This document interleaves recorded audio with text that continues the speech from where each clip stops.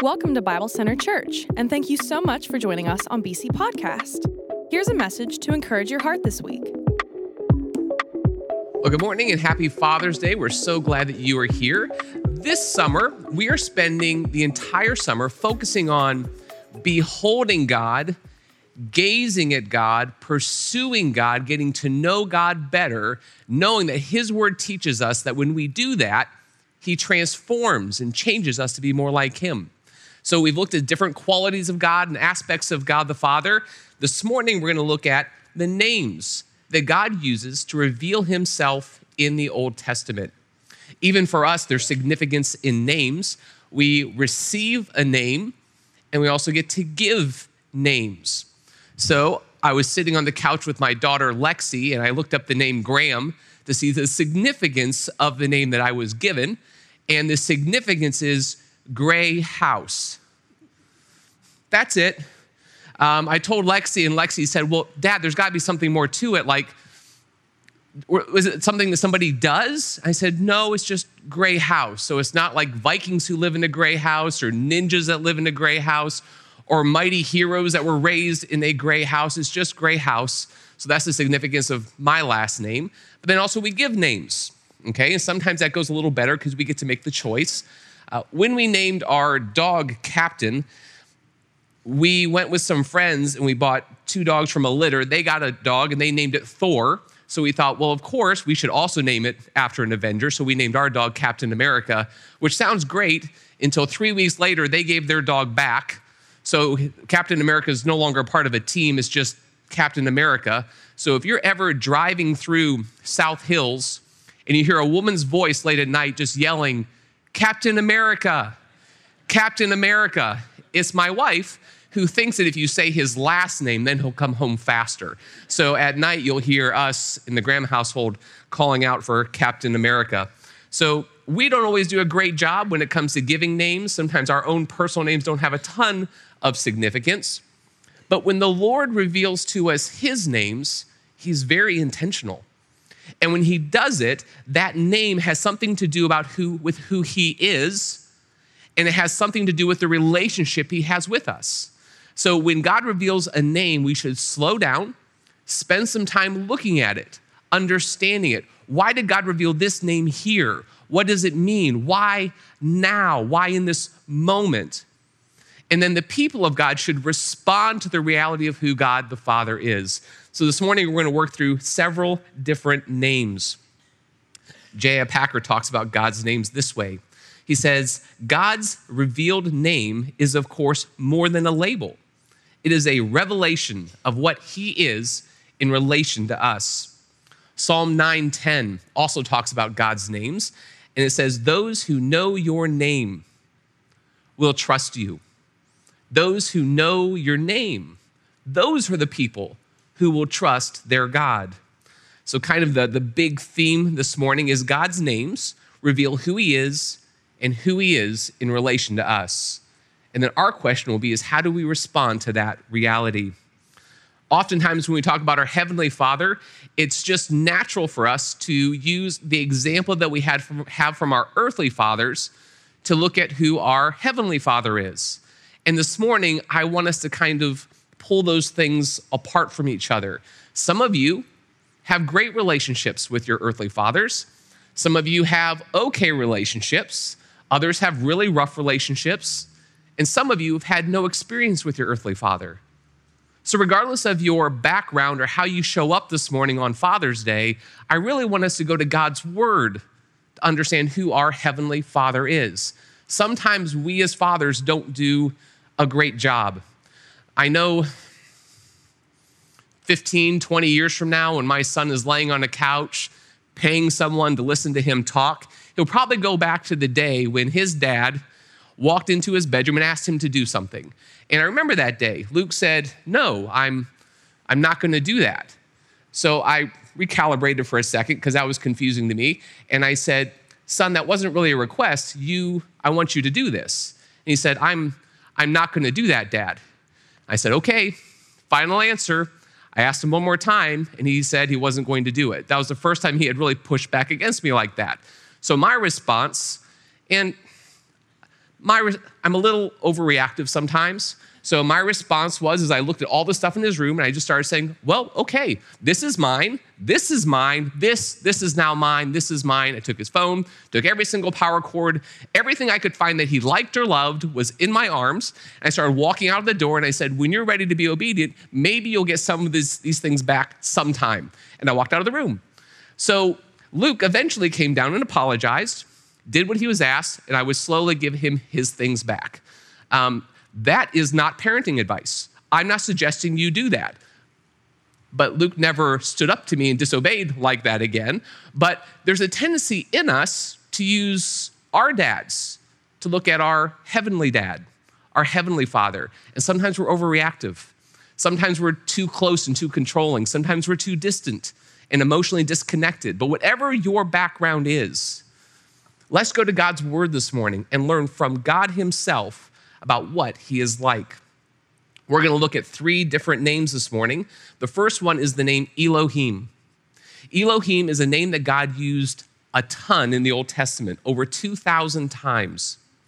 And even though the Hebrew name is Elohim, as you're reading your Old Testament, every time you just see the name God, that's Elohim. Translators translate Elohim in the Hebrew to the word God in the Old Testament. In fact, this is the very first name that God uses. If you were to open your Bible to Genesis chapter 1, verse 1, it says, in the beginning, Elohim. In the beginning, Elohim. And Elohim is a plural noun, which indicates a couple of things. Usually when a noun is plural in the Old Testament, it speaks to royalty, to greatness, to majesty. Also, it's likely that even here in the first verse, in the first book of the Bible, that we see the triune nature of God, the fact that God is 3 in 1, in that the word he uses, the name that he gives is plural in nature. And in these moments, it was Elohim who spoke and everything came into being. It is Elohim who said, let there be, and then there was. He simply spoke, let there be, and then there was. And then when he created all things, he looked at the things he created and said, it is good. It is good. It is very good. So from that reality, there's a couple of different things that stick out to us. That's true of Elohim. Number 1, God, who is Elohim, is over all of creation. He is mighty. He is strong. He is all-powerful. Our God, Elohim, is great. He is glorious. He is holy, and he is upright. He is sovereign, which means he has control over all things. Nothing is outside of his control. And also, it means that God is intentional. When God created, he created in just the way he intended to create. You, me, that mountain, that star, that galaxy, that atom is just the way he made it and intended it to be. He is intentional and he is good. He is Elohim. The second name we're going to look at, and then we're going to see how the names go together, and then we're going to talk about response, but the second name we're going to look at is the name Yahweh. Yahweh. And this name references God as our Redeemer, the self-existent one. And when you go to your Old Testament, when you see the name Lord with a capital L-O-R-D, all letters being capital, this is the name Yahweh. Now you'll also see it Lord with lowercase, and that's a different name. We'll get to that name in a little bit, but when it's all capitalized, you are looking at the name Yahweh.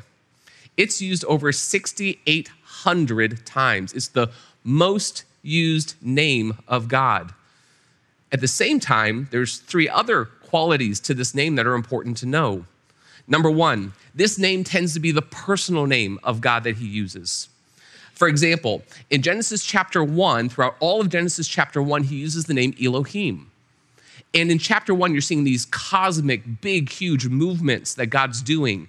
He's not being impersonal, but he's just creating all of light, all of the land, all of the creatures. Boom, boom, boom. And then in Genesis 2, it kind of narrows down and shares creation in more of a personal way. Adam and Eve are named. God is walking in the garden. And in those moments, God refers to himself as Yahweh. When God breathed the breath of life into man, he does it as he reveals himself as Yahweh breathes the breath of life into man. It is Yahweh who recognizes Adam's loneliness and then creates Eve to give him comfort and a companion. It is Yahweh who walks in the Garden of Eden with Adam and Eve in the cool of the day. It's Yahweh who calls to Adam and Eve to come out of the bush as they hide after they've sinned. It's in those very personal moments with mankind in those first days where he reveals himself as Yahweh. So it's his personal name. It's also a name that is to be considered holy. In fact, the Hebrew authors never said this name out loud. They wouldn't say it out loud. And they also wouldn't even write down the vowel points. So if you look at your slide, Roz did this for us. The 4 letters up there, there's Hebrew letters, and Hebrew goes the opposite direction. So we read left to right, that goes right to left. Those are 4 consonants in the Hebrew language. Typically, you then put little points and dots around them to see where the vowels go. With this name of God, we don't know where the vowel points go. So it could be Yahweh, or if you had different vowels, it would be Jehovah. It could be Jehovah, or it could be Yahweh. So if you hear either of those names ever being used, it's referencing these same 4 consonants. It's called the tetragrammaton, but fancy word for 4 Hebrew consonants representing this name of God, this very holy, unspoken name of God. In Leviticus chapter 24, verse 16, there is a death penalty that is imposed for anyone who blasphemes this name of God. It is personal and it is holy. This name is also connected to God's redemptive work, okay? Redemptive works means when God takes those who are broken by sin and gives them peace and access to God, okay? The example here that we're going to read is from Exodus 6, where the people of Israel are enslaved by the Egyptians, and God redeems them from slavery and gives them their own land and frees them. So listen to these words. Exodus 6, verses 2 through 3, it says, God spoke further to Moses and said to him, I am the Lord. He's saying there, I am Yahweh. And I appeared to Abraham, Isaac, and Jacob as God Almighty, or El Shaddai. But by my name, Yahweh, I did not make myself known to them. So he's been using the name Yahweh now for all of the book of Genesis and up to this point in Exodus. But what he's saying is, I haven't fully declared, I have not fully revealed all that goes into and what's true of me when I use this name. So God's about to show Moses and the people of Israel and us all that it means when he calls himself Yahweh. So in verse 6, he goes on and God says, say therefore to the sons of Israel, I am Yahweh, and I will bring you out from under the labors of the Egyptians, and I will rescue you from their bondage. I will also redeem you with an outstretched arm and with great judgments. Then I will take you as my people, and I will be your God. I will be your Elohim.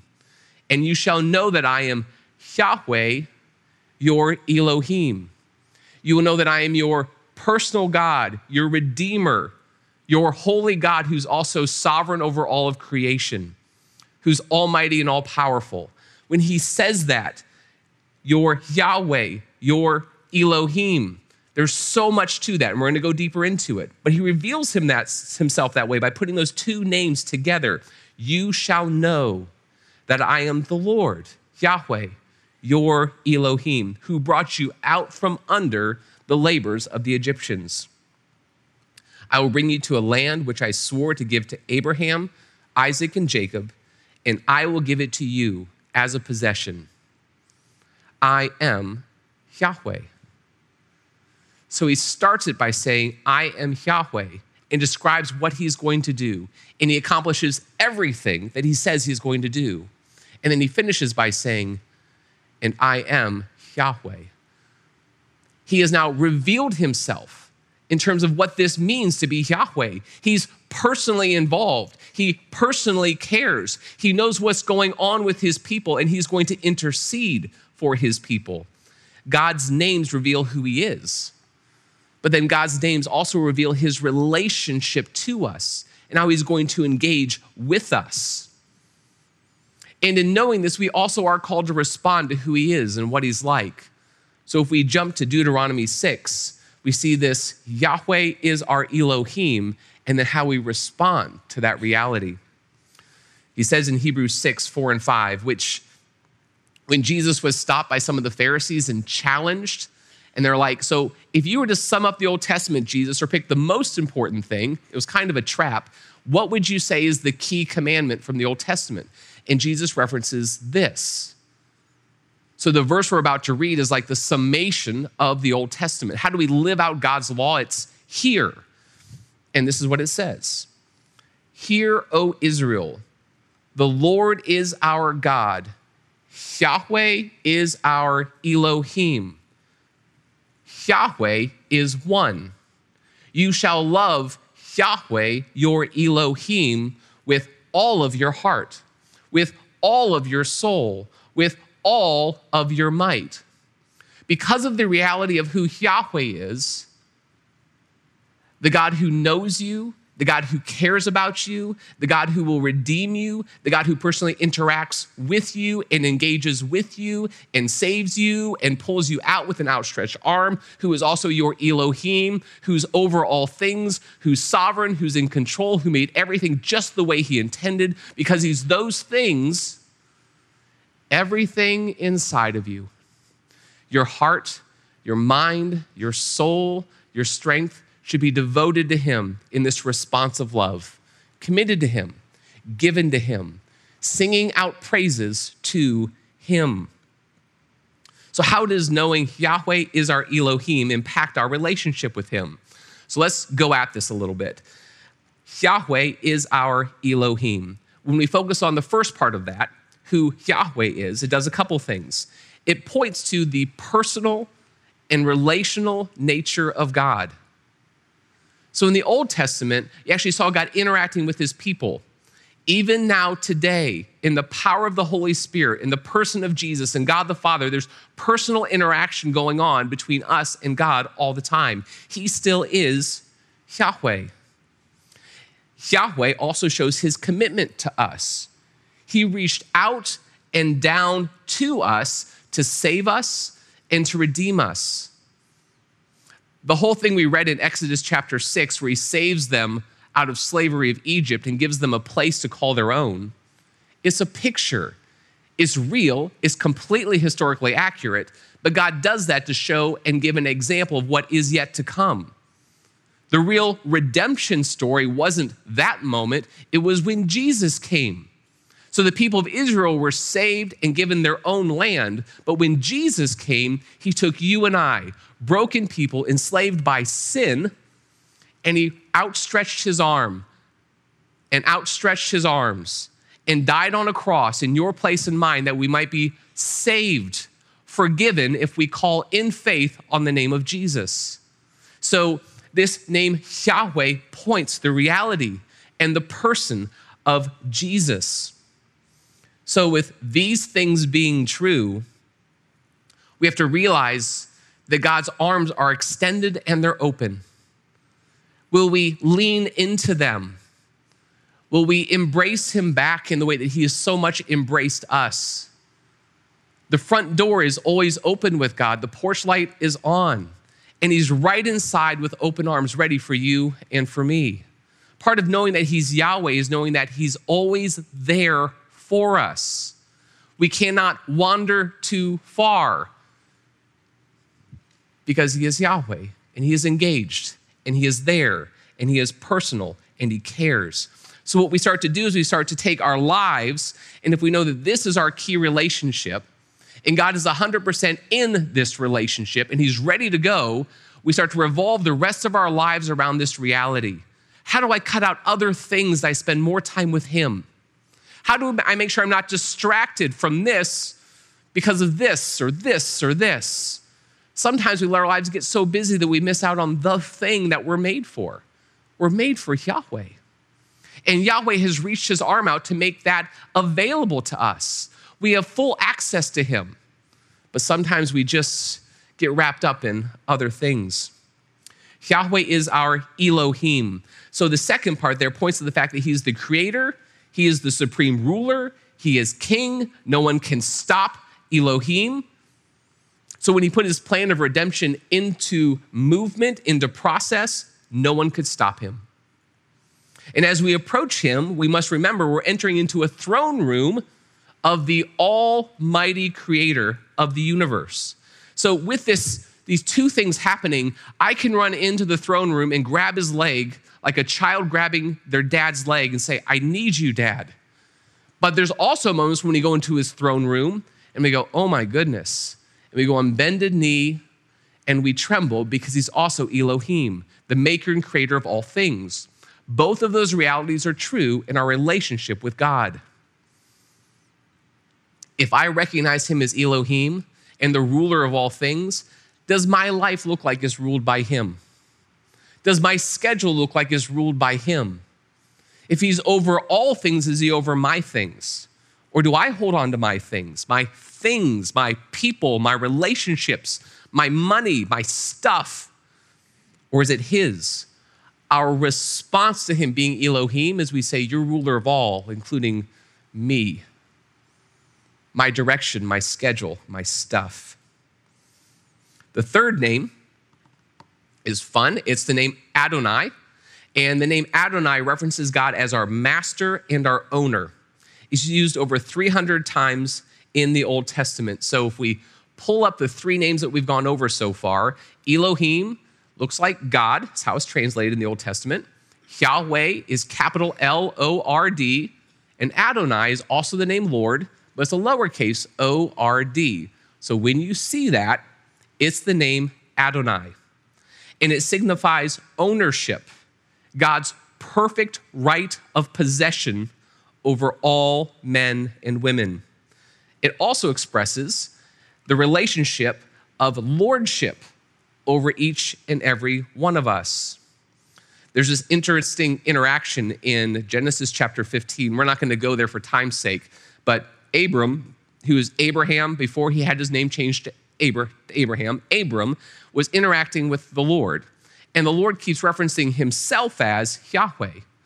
I, Yahweh, will do this. I, Yahweh, will do that. And Abram just keeps simply responding, yes, Adonai. Yes, Adonai. So there's this interesting moment in that chapter. I'd encourage you to go read it this afternoon, where God's revealing himself as Yahweh, and the right response that Abram's having and the right response that I hope we have is, yes, Master. Yes, owner. You are in charge of everything in my life. You are Master. So that was Abram's response. In Isaiah chapter 6, we see Isaiah having a moment with the Lord in a vision, and he has a similar response. In verses 1 and 2, it says this, in the year of King Uzziah's death, I saw the Lord. Isaiah says, I saw Adonai sitting on a throne, lofty and exalted, the train of his robe filling the temple, which shows power and majesty. Seraphim, angelic beings, stood above Adonai, each having 6 wings. 2 would cover their face, 2 would cover their feet, and then with 2, he flew. Isaiah's first response when he walks into this throne room, like you get a picture of what he's seeing. What he's seeing and what he sees causes him to respond by saying, I saw Adonai. I saw the Master. I saw my owner. That's his response. And then he hears the seraphim begin to exclaim out loud. And one called to another, holy, holy, holy is the Lord of hosts. The whole earth is full of his glory. and the foundations of the thresholds trembled at the voice of him who called out, while the temple was filling with smoke. So the picture, what's happening, what Isaiah is seeing is starting to grow in terms of, wow, like it's hitting him. Like seraphim are calling to one another about the God who they're seeing, about Adonai. And what they say out loud is, holy, holy, holy is the one who they're seeing. And to say it 3 times is basically to say he is perfect in his holiness. It's an exclamation point around the word holy to say it 3 times. And they recognize it and they say it and they worship him because of it. And they go on to say he is Yahweh of hosts. He's the Lord of hosts. He's Yahweh Sabaoth is the Hebrew. And all that means there is they're saying he is my ruler. The seraphim are some of the armies of heaven, and they're saying he's the commander of the armies of heaven. He's the master. We are servants. They're saying that out loud. So they're having the same response as Isaiah had. Isaiah looks at him and says, Master. The seraphim look at him and they say, Lord. That's the appropriate response. And for us, because we're Americans, because we're West Virginians, because we're humans, that idea of someone's being our master is hard to hear. But if you walked into this throne room, you wouldn't walk in and say, I'm in charge here. You wouldn't do that. It is so clear to Isaiah, and it has to be so clear to us, that Yahweh, who is personal, who's our Redeemer, Elohim, who is king and supreme over all things, is also Adonai, who is our master.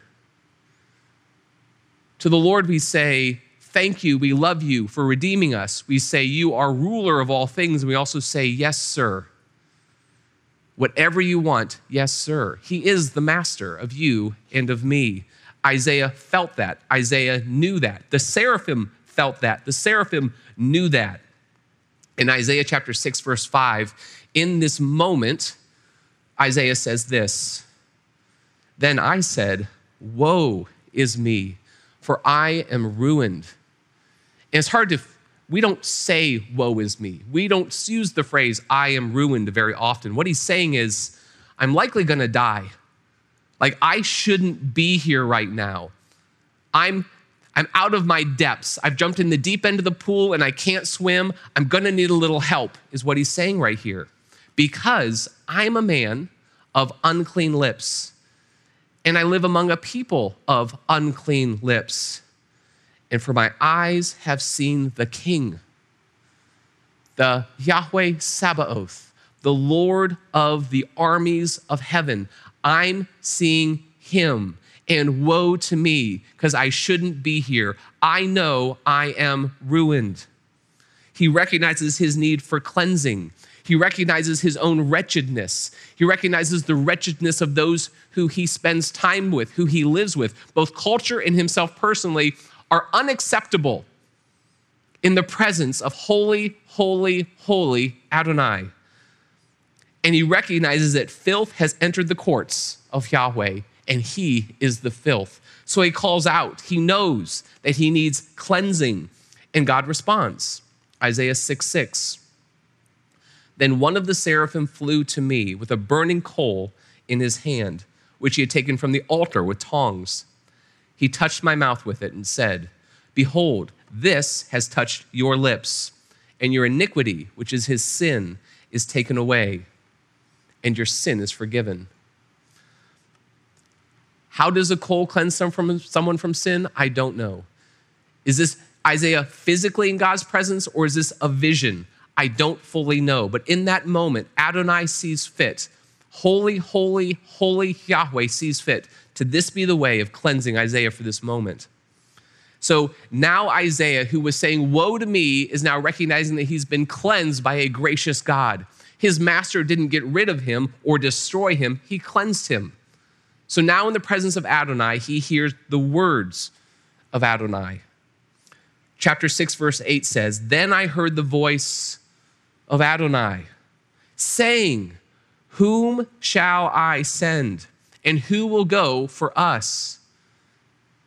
And Isaiah, who's just been cleansed, who's seen this incredible vision, who's listened to seraphim singing one to the other about the greatness of the God who's in front of them, says, "Here am I, send me."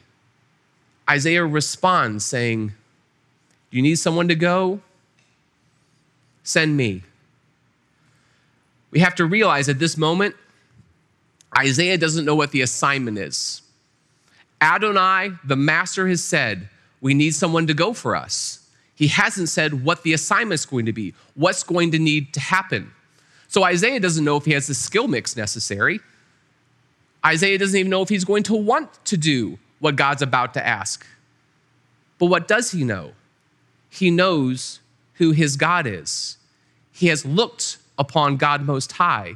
He has seen Adonai in action. He's watched the hosts of heaven sing out and declare his rulership, that he is master of all things. And simply because he knows God, and by knowing God alone, his response to the name of God, to the reality of God, to this vision of God is, I'll do whatever you want me to do. Whatever it is you want me to do, sign me up. Name on dotted line. So for us, how often do we look at our master, at Adonai, and say, well, let's talk about terms and conditions first. Maybe I'll do it, but let me hear what I'm going to get out of it. Isaiah doesn't know any of those things. He responds appropriately and he responds quickly to Adonai. Back in college, or as my wife and I completed college, we got married our last year of college, we were challenged to go to Mexico. If we could throw that picture up there. We were challenged to go to Mexico. Us and this little ragtag crew, Jen and I were asked to try to lead this team to start a ministry in Guadalajara, Mexico. Now, part of this was me just being young. I didn't know all the questions to ask. Like, has there been a team there before? Is there a place where we would stay? How important is it for us to know Spanish? Some of those seem like obvious answers. But we went ahead. Have you ever seen Gilligan's Island? You know that picture of Gilligan's Island right before they get on the boat, everything seems okay? That's what that picture reminds me of. But anyways, so we agreed to go. And 3 months later, we're on a plane going. I learned a little Spanish back in the day. Not very good 3 months later. Sorry, okay, looks different in the back. My wife, who has never studied Spanish, starts to study Spanish for 2 or 3 months. If you can imagine taking someone who's only ever studied French, mix in a little Spanish, and then have their basic language be English, that's what we had with us. We had Jen Graham with us. Really cute, really fun. The Mexican folks loved her. Couldn't understand a thing she was saying. I couldn't understand what she was saying. The poor lady was so messed up. I remember another buddy, I'm just sharing stories right now. I remember another buddy, Dan, he was there, and he was introducing himself to a student, and he was trying to introduce the student to his wife, and Dan also wasn't very good at Spanish, and he was trying to say, let me introduce you to my wife. And I even knew what he was really saying. He was saying, I don't know why, I'd like my wife to dance for you. And then we'll look at his wife. His wife's face turned red. The young Mexican student's face turned red, which wasn't easy. And we all knew something was off. So she finally said, I'm not going to dance. And Dan's like, what are you talking about? You just told him I was going to dance. So that was us, okay? So we stuck our hand up and said, here am I, send me. Next thing you know, we're in Mexico. We're telling kids that our wives are going to dance. We're struggling between French and Spanish. And the year went okay. It wasn't great. It was okay. But for you and me, it's not how successful are we going to be.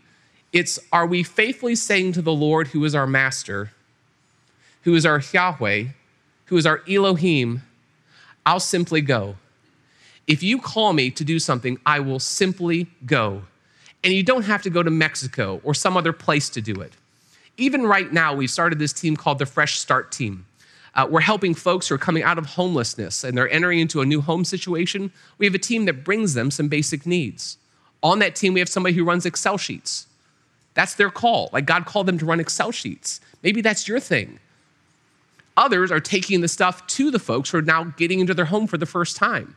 Others are there to pray for them and to ask them if they can do anything for them spiritually. Perhaps that's the call that God has on you. If that's not it, perhaps the response that we have to Yahweh, who is our Elohim, who is Adonai and our master, maybe our response is simply when he looks at us and says, go and make disciples, we say, I'll do it.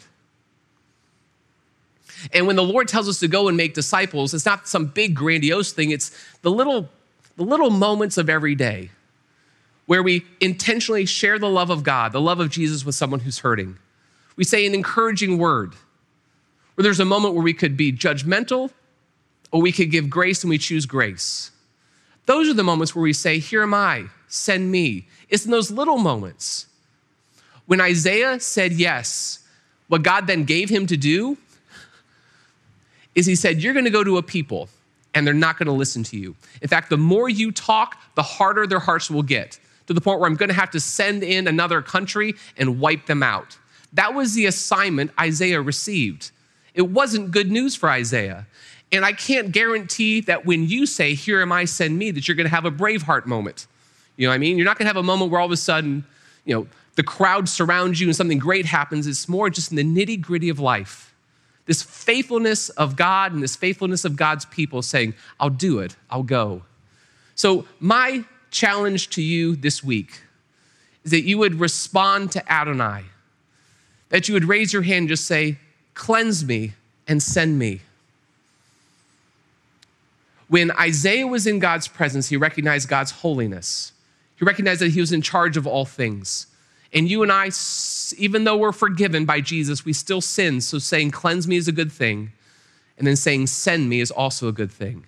And then you enter into your Monday, into your Tuesday, into your weeks, into your months saying, Lord, how can you use me in these moments to bring more attention to who you are? So my challenge to you, my challenge to me and to us as a church is that we're a church that raises our hand, that we know who our God is by his names. He is Elohim.